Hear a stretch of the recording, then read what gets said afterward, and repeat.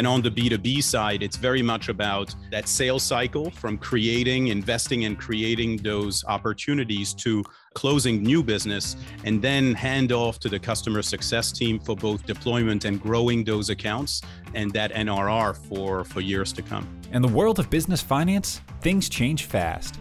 Welcome to the Leaders of Modern Finance, a show where today's finance innovators discuss what the future holds. Learn from experts in the field as they explore emerging finance trends, insights, and more. This episode is brought to you by Stamply, the leading accounts payable automation platform. With Stamply, collaborate easily and efficiently with invoice approvers, vendors, and anyone involved with purchases. This helps you quickly resolve issues and questions, resulting in 5x faster approvals. Contact us to see why users love Stamply and schedule a demo at stamply.com. Thank you for joining us today on the Leaders of Modern Finance podcast. My name is Ben Murray, and I'd like to welcome David Lappter, CFO of Dashlane. Great to have you here. Thanks for having me. Yeah. So let's start off. Tell us a little bit about yourself and Dashlane. As you said, I'm the CFO here at Dashlane. I've been here for about 6.5 years, which is a long time in venture tech space. It's the fifth startup that I've been with. So you could say about 20 years ago, got bitten by the startup mosquito and have not been able to escape. It's kind of my sweet spot, but I started in consulting and then venture capital. Ultimately made it to this, and along the way had slightly different job scopes from one startup to another at different stages and different areas. Dashlane is a password manager at heart. So for anybody out there who's fed up with managing passwords and trying to have different passwords everywhere and sharing passwords, God forbid, and sharing a password that you have reused in a bunch of places and you're starting to get not secure, and all these little problems that you start really coming up with when it comes to password management. The biggest one is that every time you want to log into something, you have to open that spreadsheet or figure out your mental algorithm for figuring out what that password was. And we just take all of that time wastage away. So that's ultimately what Dashlane does. And over time, we've also added other things that you can store within Dashlane, that Dashlane will auto-populate for you as you go through the web, through your digital experience. Yeah, that's great. And I have no affiliation with Dashlane, but I'm a user, big fan of the product. So yeah, it's been great for years. That's great. So let's talk shop first. We'll go through some of these questions. First, tell us a little bit about the stage size of Dashlane, because we'd like to hear about your team structure, team size, what departments you manage. But what can you tell us a little bit about Dashlane just to get a feel for the magnitude size of the company? Yeah, no, of course. So Dashlane historically was founded by three entrepreneurs like late in 2009.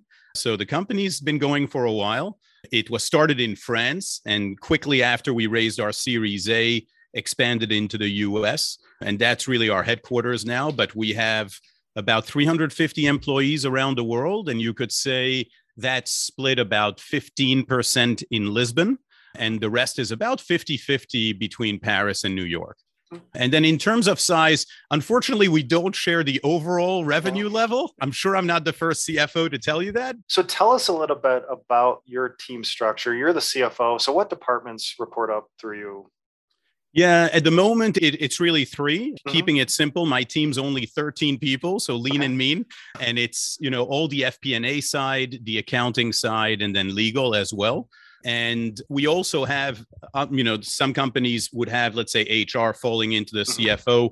We brought on a chief people officer a long time ago, about, I think, a little over 4 years ago. And, so that team reports into her. And if you've ever had it was through that experience that I realized what a great people organization could mean for the company. And so that's a different arm of the CEO, if you will. Okay. And team size of 13 and rough split, say accounting, FP&A, and legal. And do you actually have legal in-house staff, or is that outsourced? Yeah. So I'd say, having a great lawyer by your side when you get to our size, or even a few years earlier, is a great weight off the CFO's shoulders. I've always had legal responsibilities in companies, but way too often, I was like acting like a lawyer because I don't have a law degree. They're reviewing contracts. But when you realize that these contracts are piling up and you can't read fast enough, that's when you need some help. And, because CFOs are generally going to be a little bit avarice. They're going to not want to pay an outside firm their rates. So I was lucky. We hired Davison about a little over 3 years ago, and it's been a tremendous journey. That's another area I couldn't recommend more highly to have a good in-house lawyer. But so he's on his own, by the way, to get back to your question. And then the rest of my team is just about 50-50. We have a controller with a team of 4, soon to be 5. And we just brought on a new director of FP&A who has a team of 3, soon to be 4. So that's kind of how we split. Okay, that's perfect.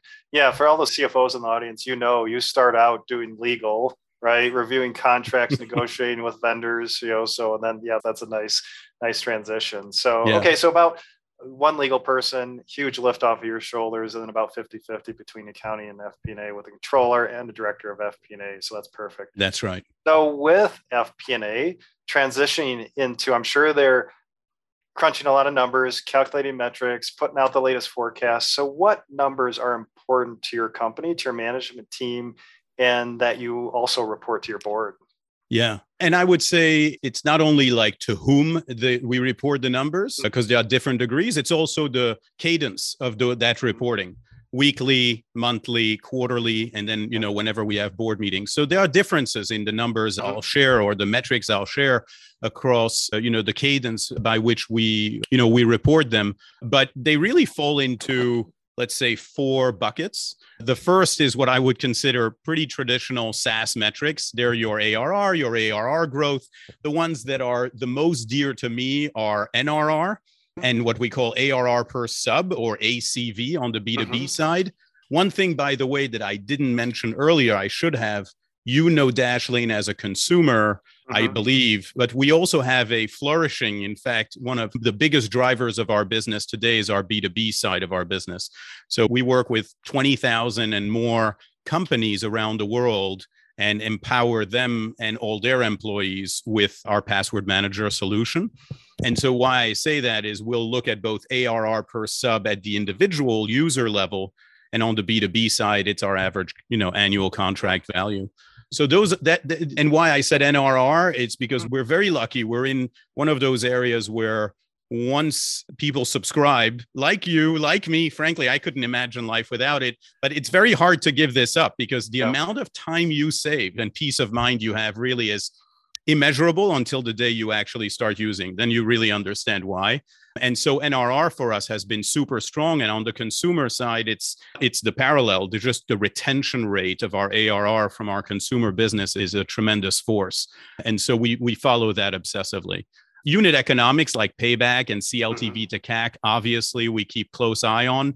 And what I would consider kind of like the sister of that, or a cousin at least, is, and here you get into operational strategy, it's your efficiency score or your magic ratio, your magic number, and to see really the relationship between how much we're investing in sales and marketing and the upside that we're getting for it. And those things have obviously very different nuances and dynamics, whether it's on the consumer or on the business side, on the B2B side.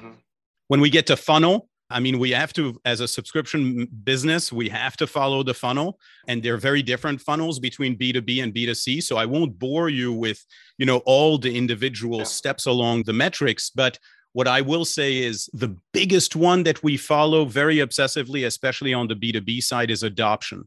And I find that's one of the big differentiators for us as a player in our space. There are surely alternatives that you can look at, and they're formidable competitors. But for me, addressing the needs of businesses, not with, hey, buy, seats for all of your employees, but with a caveat, buy seats for all of your employees and let's work together to make sure they all actually use it, both for their benefit and for your business efficiencies and security. And so we do keep a close eye on that adoption rate. It's not just how many seats you sell, it's how many seats are actually being utilized on an active basis, because that also turns right back around to NRR and just maintaining a growing, thriving installed base of revenue. Yeah. And then finally, your usual financial metrics. I mean, them all, burn rate, gross margin, things like that. Yeah, interesting. And back to adoption, and you measure adoption in the form of what? Active users, monthly active users, or daily active users? Is that how, when you think about adoption, that's what you're thinking about? Yeah, I mean, we probably look at it more from a monthly active user, but I can tell you that the ratio, and this is more focused on B2C, but there's no reason it should be different on B2B. The DAU to MAU has always been very high in our business. Okay. And so we don't consider it one and done as long as somebody does one thing a month. It's that building of the relationship. Mm-hmm. So really interesting. So you've got the key SaaS metrics. You really like ACV and NRR. And for those not in SaaS or new to SaaS, that's net revenue retention. So the revenue retained from our existing customer base plus any expansion. That's right. Then operational metrics, funnel engagement metrics, which we know as a SaaS or a CFO, we've got to know, that lead pipeline, the opportunity pipeline, how that's working and flowing into revenue. And then, of course, your common financial measures, gross margins, et cetera. Now, one quick question on all this, the metrics and the data here. You have very distinct markets, so B2C and B2B. So I'm guessing you're not looking at these metrics in aggregate. How many layers of metrics do you calculate? Is it just B2B or is it segments of B2B, and the same thing for B2C? That's a great question. So when it comes to overall financial metrics, whether it's gross margin, whether it's burn, obviously we look at the business in aggregate, but we try as much as we can, at the very least, to what I'd consider like, where is your contribution margin? And people will define that very differently. At the very least, you can go down to a margin that includes net of all sales and marketing. But we can try on the R&D side, and we have historically, to see how much B2B versus B2C actually contribute. What we have in our business, having been in B2C historically, for more than 10 years, is a cash cow on the B2C side of our business. And we're able to use some of the proceeds of that and reinvest them into the thriving business that we have in B2B. Mm-hmm. Yeah, interesting. And you mentioned one thing, cadence, and that question comes up a lot, the cadence of reporting, so tell me a little bit about that. Like your management team, do they get once a month reports? Are you talking to your board every quarter or once a month? Tell us a little bit about that financial reporting cadence. Yeah. So I'll start with the things that are less frequent. Mm-hmm. We have board meetings once a quarter. We have what we call QBRs, quarterly business reviews, that we do internally, also looking at it quarterly in arrears. Very often the QBRs and the boards are the same week or very close to one another because we're looking at very similar material. And that will go way beyond, obviously, finance and KPIs. Sales and marketing participates. We have a customer advocacy team, and they participate very heavily in that part of in that discussion. And so we're looking at things that are both qualitative and quantitative on a monthly basis. And then also folded into the QBRs is what we call a monthly operating meeting. And that's when we go in depth into many of the metrics, which I mentioned to you just now. And I would say they're actually a little less financial and in terms of what does the P&L tell us and what the burn rate is, and much more about the efficiencies of our two funnels, B2B and B2C. How much are we pouring gas into the tank? How many accounts are being created? When are people subscribing? The beauty of a freemium product, by the way, which is our B2C business, is you can have people who have used Dashlane for 2 years, 5 years, who for the first time subscribe because something has happened in their lives and they want the benefit of our premium service. So we have this never-ending conversion curve, if you will, on the consumer side. And so we look at lifetime value very seriously, as you can imagine. And on the B2B side, it's very much about, that sales cycle from investing and creating those opportunities to closing new business, and then hand off to the customer success team for both deployment and growing those accounts and that NRR for years to come.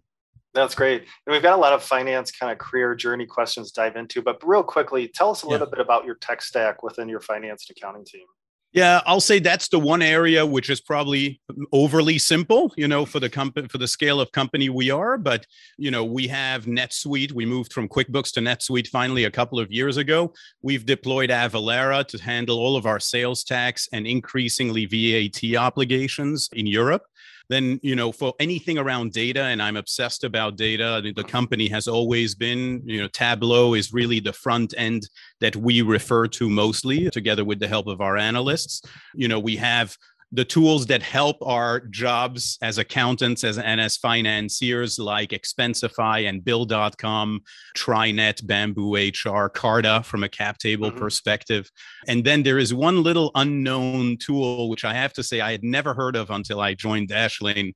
It's a German company that's called ThinkCell. And if you haven't heard of ThinkCell, they are an add-on to PowerPoint connecting to Excel, and they just allow you, it was built by consultants with that mentality in mind for making charting easy. And having done this for 6 years, I would never use PowerPoint without ThinkCell again. Well, I love that little tip there, trick for that integration. And then you mentioned kind of a new frontier coming up in FP&A. Any sort of forecasting, budgeting, CPM solutions? Yeah, that's the reason why I'd say we're maybe a B, a grade, or a C on the tech stack. I'd really expect, especially bringing on a new director of FP&A, who literally is starting next week, that sometime in the next 18 months, I think it's probably a bit too late to start the process towards having a new FP&A tool by the end of this year for 2023. But by the end of next year, I'd really like us to have shifted to something outside of Excel. Right now, it's very, old school, get your hands dirty, interlinked spreadsheets that are our FP&A system. Yeah, sounds familiar. Everybody starts there and then, moves on. So, exactly.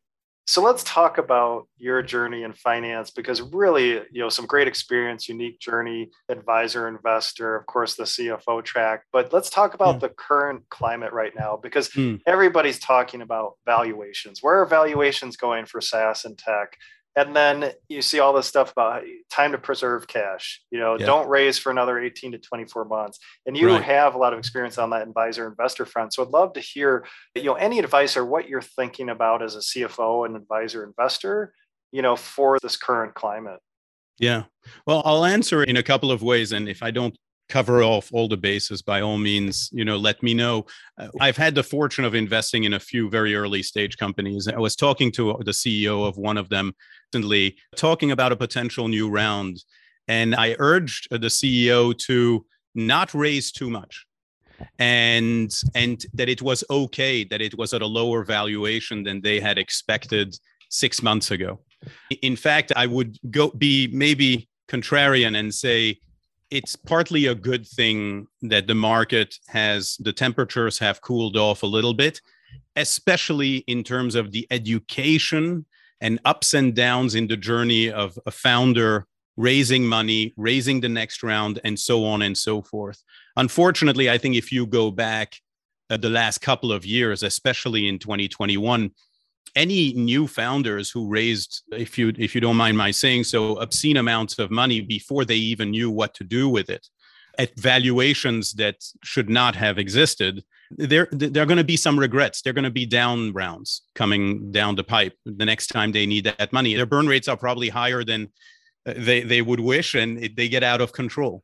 And so the one piece of advice I do give, not only this founder, but just I listen to my own advice as well, is just make sure you earn your way there gradually. And I've learned that lesson the hard way. I've had the fortune of being part of, 4 companies before Dashlane, and you take lessons away from, your mistakes and the mistakes of others. And, one of the big ones is to lean in too far over your skis. Just make sure you walk away with a lesson from that. And in moments like this, you especially want to make sure, to your point, 18, 24 months, that's really where we want to make sure we're not backed into a corner. That's the thing. And I would call it the value of optionality. That's the kind of the theme that comes up in many of my conversations recently. Optionality, not only about the future of the company, but optionality in terms of the future of the capital structure and basically the exit optionality. If you are a small founder and you've raised $5 million at the last round of 20, well, the day somebody is super interested in your company and offers you 50 or 70, you could say, hey, that's a real possibility for us. It's a decent multiple exit. I'm not saying it's a home run, but it's a good exit. It's maybe the right way for a future for the company. You actually can consider it. But if you've raised 50 at 200, 300 million, And your metrics 2 years later, when you're starting to think, okay, I might need more cash, don't justify a $50 million valuation, you really have a problem. So you have no more options, hence the point optionality. Yeah, no, that's great. Great advice. So it sounds like, yeah, it's maybe good. In your opinion, things are cooling off a bit. Down rounds may be coming, but optionality key, right? Because probably some SaaS companies feeling that pinch, high cash burn where optionality has run out. Exactly. So next, getting into your career journey, because really interesting, again, mentioned this before, advisor, investor, now CFO, a lot of CFO positions, not only SaaS, but look like, self-storage, fab.com, so a lot of great experiences, not just in SaaS. So tell us about that journey and, were there accidental pivot points or decision points where like, hey, I want to jump from an advisor into that finance function. So tell us a little bit about that journey. Yeah.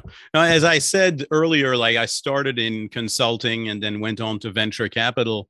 Venture capital quenched my thirst, at least initial thirst for technology. It got me much closer to that. In consulting, it was a generalist strategy firm. But all along the way, I felt it was weird. I couldn't put it in these terms then, but I do now, which is I felt like I was on the wrong side of the table. And it's nothing wrong about those two industries, but I felt like I needed to get my hands more dirty, more involved in operations, in making decisions and so on and so forth.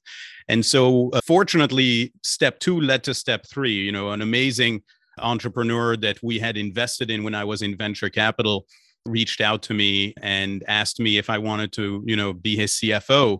And that's history now. But that was really the beginning of that turning point for me, moving to the other side of the table, right into venture. I spent the first 2 companies, both in Europe and the US, that were B2B ASPs or SaaS companies, if you will, but more big ACV, more like license maintenance kind of models. But that's what I did. The first 2 steps had 2 decent exits with both of those companies. And those exits, by the way, gave those companies the much needed additional boost and exposure they needed to flourish.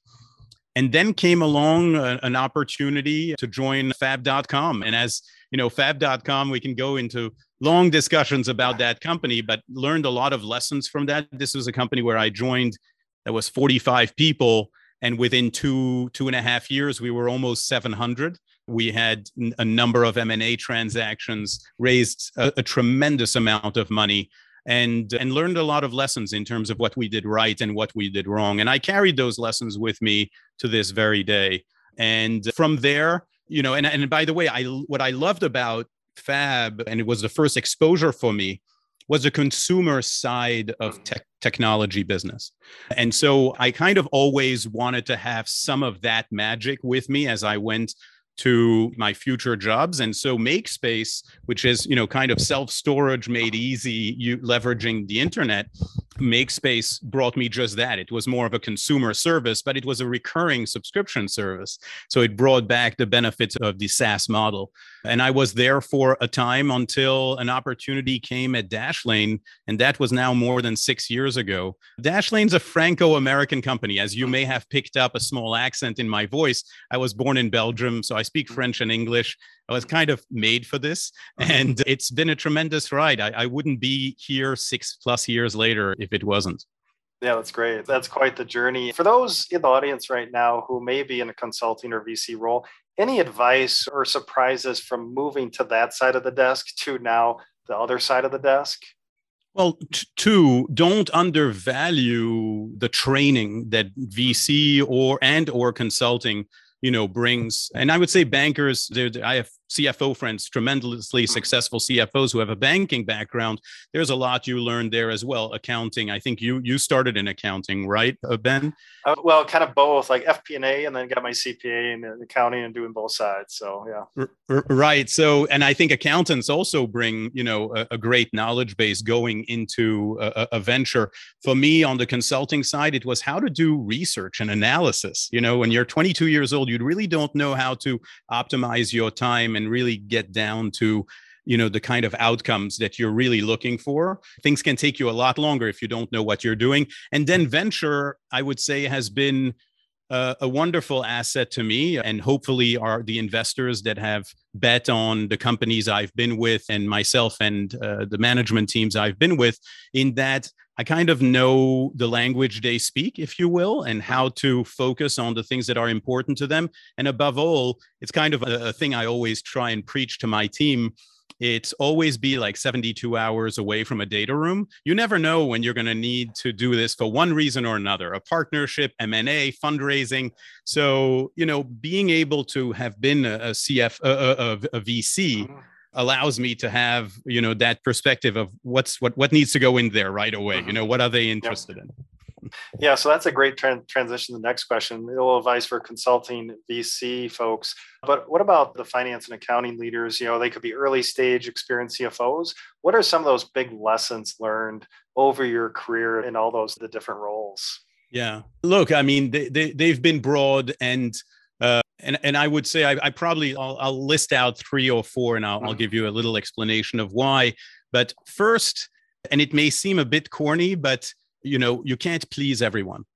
It's whether internally or externally. I have been at companies where we learned the hard way and a very economically inefficient way, where we suddenly looked at a competitor and we said, okay, we got to change our entire business model because they do this better than we do, or because a few clients are complaining. Obviously, you want customers to be happy, but you cannot be a different person. And I'm saying person as in your company cannot suddenly shift gears entirely just to address a problem like that. And so I feel it's not to say it's not important to try and please as many constituents, be they employees or customers, as you can, but be careful not to swerve too far off gear. And suddenly you find yourself, oh my God, I can't recognize myself as a company, right? We've completely turned our business model upside down. Another one is, I don't know if you read Sun Tzu or The Art of War. It's a famous business and strategy book. It's got all these military connotations, but ultimately don't open yourself up on too many fronts, especially in times like, we were talking about the macroeconomic climate, especially today. Stay true to the places where you have a good chance at winning that battle. Don't go into a battle you can't win. And when I look at, both companies that I've followed as well as, some that I've been at, I can point to those moments when, we spread ourselves too thin, and then you suddenly are losing on all fronts. You definitely don't want that. The other ones we start to get into a little bit more nuanced, but one, raise debt when you don't need it. Many people still don't understand that. I mean, I'm sure your CFO listeners will obviously appreciate that. That's when you put debt facilities together. You don't do that when you can't get equity. You put those together so that, when the clouds come rolling by and you have a good partner there, you have a partner also at a much lower cost of capital than equity. And then one thing that a CEO reminded me about a year or two ago, always assume best intentions. It's very hard as human beings. We're emotional people. And sometimes we immediately have a mechanism where instinctively we want to be defensive about a certain position. It's so freeing to think about it as assume there are good intentions on all fronts. That opens up a nice dialogue because chances are everybody is right to a certain degree. And that's where you build bridges, Yeah, no, that's great. So you can't please everyone. Don't open yourself up to too many fronts. Stay true. Raise that when you don't need it. Yes, that value, that relationship with your banker, really important. And then Don't assume, which I think all CFOs eventually learn, what people are doing. Just don't assume that something happened. It's like, hey, take a moment, figure out their perspective first before you just assume that this is what they were trying to do or their perspective. So really important on the intangible side. There is one last one I have to say. I say this actually at every onboarding session, which I have every month with new employees that join Dashlane. And it's, if you don't ask, you don't get, and it's something very often people maybe are uncomfortable asking for things or trying to negotiate. Obviously, in my role, that's what I do. But it's amazing.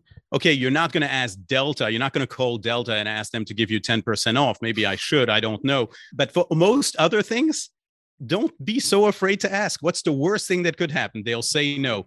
But I bet you in 9 chances out of 10, they'll say yes to something, some concession. And so don't be afraid to do that. Yep. Yeah. Great advice, especially say if you're negotiating, say, vendor concessions where you think, oh, they'll never give us a discount or a little leeway. Yeah, you never know, right? Until you ask. So yeah, great Exactly. advice. That's right. So as we wrap up here, final question, so many kind of, different roles within your career journey, pivot points, so how do you define kind of what is great at this point in your career? And then also on the flip side, I think it's also, great advice. Like, when is it time to move on? You've had a lot of different CFO roles, so when is that time where it's like, hey, I'm not learning anything, or things are stagnant? So I think that's also a great thing to consider. It's like, hey, when is that time to look for that new role as a CFO? Yeah. I'll answer the first part of your question is about defining what great is, in part in a self-reflecting way. Is you need to be on a journey to always being greater. And hopefully you have self-awareness enough to know what are the 2-3 things you're missing to make you great. Where do you want to be? I've been very lucky. I've had tremendous mentors, both external and then, CEOs I've reported into. In fact, JD Sherman, our current CEO, who joined us about a year ago, he was the CFO of Akamai, was the president and COO at HubSpot. He's the first CEO I've had who has been a CFO in my career. So it's actually, he's become a great mentor of mine of defining not this is what great is, but rather this is what you should be striving for, right? And so I would say for me, it's that. And the only way to do that, and the only way to be great, I think you need to surround yourself with great people. I talked about having a great lawyer by your side, head of FP&A, controller. Here I'm talking specifically in the CFO role. You really need to have a bench, right-hand people who you can count on, who have the same work ethic, loyalty, focus, ambition that you have, and they impart the same thing on their teams. So I think that in itself, creates this virtuous cycle where you yourself as a CFO can be great, because you're not dragged into the weeds every time there is one issue or another, because they will be. And that's a good segue actually into the question of when do you know, when you start getting that itch, when do you know it's time? The first thing about that is have patience. One big lesson I've learned along the way, and unfortunately I see it more and more, is lack of patience. It takes time. There are bad days and good days, but there are also bad months and good months. And so have enough patience to really take a step back and observe on a regular basis before you suddenly jump ship. Now, the one thing that has to be, I'd say, rooted in that decision of whether you want to stay or not is one, do you enjoy the people you're working with? It's pretty basic. Do you find yourself almost without trying that you're selling what the company is selling? I find myself every day preaching Dashlane, not because I've drunk the Kool-Aid, I know I have, but it's because I fundamentally believe we're doing something great for this world, for companies and for people. You would know, you use Dashlane. And so if you've got that itch almost instinctually, that's, I think, telling you something. And then finally, as a professional, as a CFO, do I believe in the direction and the opportunity here? And of the 5 companies that I've been with, no offense to the other 4 at all, I felt passionately about the long-term future of Dashlane since the day I arrived. I don't feel differently since. We have a team that has tacked, to use the sales analogy, the sailing analogy. We've tacked along the way, but with the same goal and direction, in mind. And for me, it's almost without question, I'm along for that ride. Yeah, and that is great advice. And sometimes it is hard to consume, especially early in your career, is just that patience. And sometimes it just takes time and seed to get that experience, different perspectives, different leadership, different people that you're working with, and just absorb that. So then how, to react later on and how to be a leader and manager. So yeah, great advice. Yeah, there have been a couple of people I've been a mentor to, not founders or companies I've invested in, but I've been a mentor to. And that always is a theme in our discussions. It's something I try and impart in my kids as well. Have the patience, take a step back, really assess honestly about what's going on. Don't make harsh emotional decisions. Like I have worked with many people who have, the ones that are most regrettable who've left have done so emotionally and then they regret it, So. Yeah. That's great. Great advice. So let's wrap up with a final question. And then actually, I think we'll have a little special offer here at the end. But if you have one piece of advice to give to modern finance leaders, what would it be? What I've seen time and time again, and we didn't talk about data. We talked about tech stack, but we never really spoke about data over the last half hour or so. And protecting the single source of truth. And really looking at data from multiple angles. Don't look at data to tell you that, you look pretty, to use the analogy. It's like, don't just use that mirror. Look at every angle of the data. Be honest with yourself about what is going on with the business. Identify the areas that don't work. By the way, every business has problems. The grass is always greener syndrome. Everybody suffers from it. And I use that in your role as a CFO to give transparency to your executives and other stakeholders around what's going on and what they should be focusing to help them make decisions. So really protect that data stack. Don't skimp on it, and don't be the one investing too late in it. I think it's vital. Yeah, data now as CFOs, right? We're the data stewards, so really important. So that's great. Yeah. So David, really appreciate your time today, sharing your experience, your career journey. And I think you have one thing to wrap up with for the listeners out there. And I think we will put this in the show notes as well, but an offer for the audience and the CFOs out there. Yeah. For your audience, who've been kind enough to listen and who see the show notes, truly appreciate it. And I wouldn't be myself if I hadn't reached out to my growth team and asked them to put together a few codes. These are coupon codes. They give you 50% off Dashlane, and we have 3 different coupon codes. One, if you just like you, Ben, have just a consumer version of Dashlane Premium, which is the full product suite. And that's simple, Dashlane Premium 50. And then if you want that, but for your whole family of up to, I think, 5 or 6 seats, it's Dashlane Family 50. So keeping it really, really obvious and simple. And then finally, if you use Dashlane Business 50, and this is quite a big, bold statement, is that it doesn't matter what size company you are. If you're using Dashlane Business 50, you would get 50% off your first year of Dashlane Business. We have a team offering and a business offering that is more like all the bells and whistles for the company side. And it doesn't matter how many seats you buy, we're going to honor that code. That's great. So make sure listeners take advantage of those discount codes, big discounts, whether you're consumer or business. And then again, David, thank you for sharing your experiences today. Really appreciate it. It's been an absolute pleasure, Ben. Thank you for having me. Thanks, David. Thank you for listening to the Leaders of Modern Finance podcast. If you enjoyed this episode, please leave a 5-star review. You can see the show notes and all the resources mentioned in today's episode at stamply.com/leaders of modern finance. Thank you for listening, and be sure to subscribe for updates on future episodes. This episode is brought to you by Stamply, the most powerful way to process and pay invoices.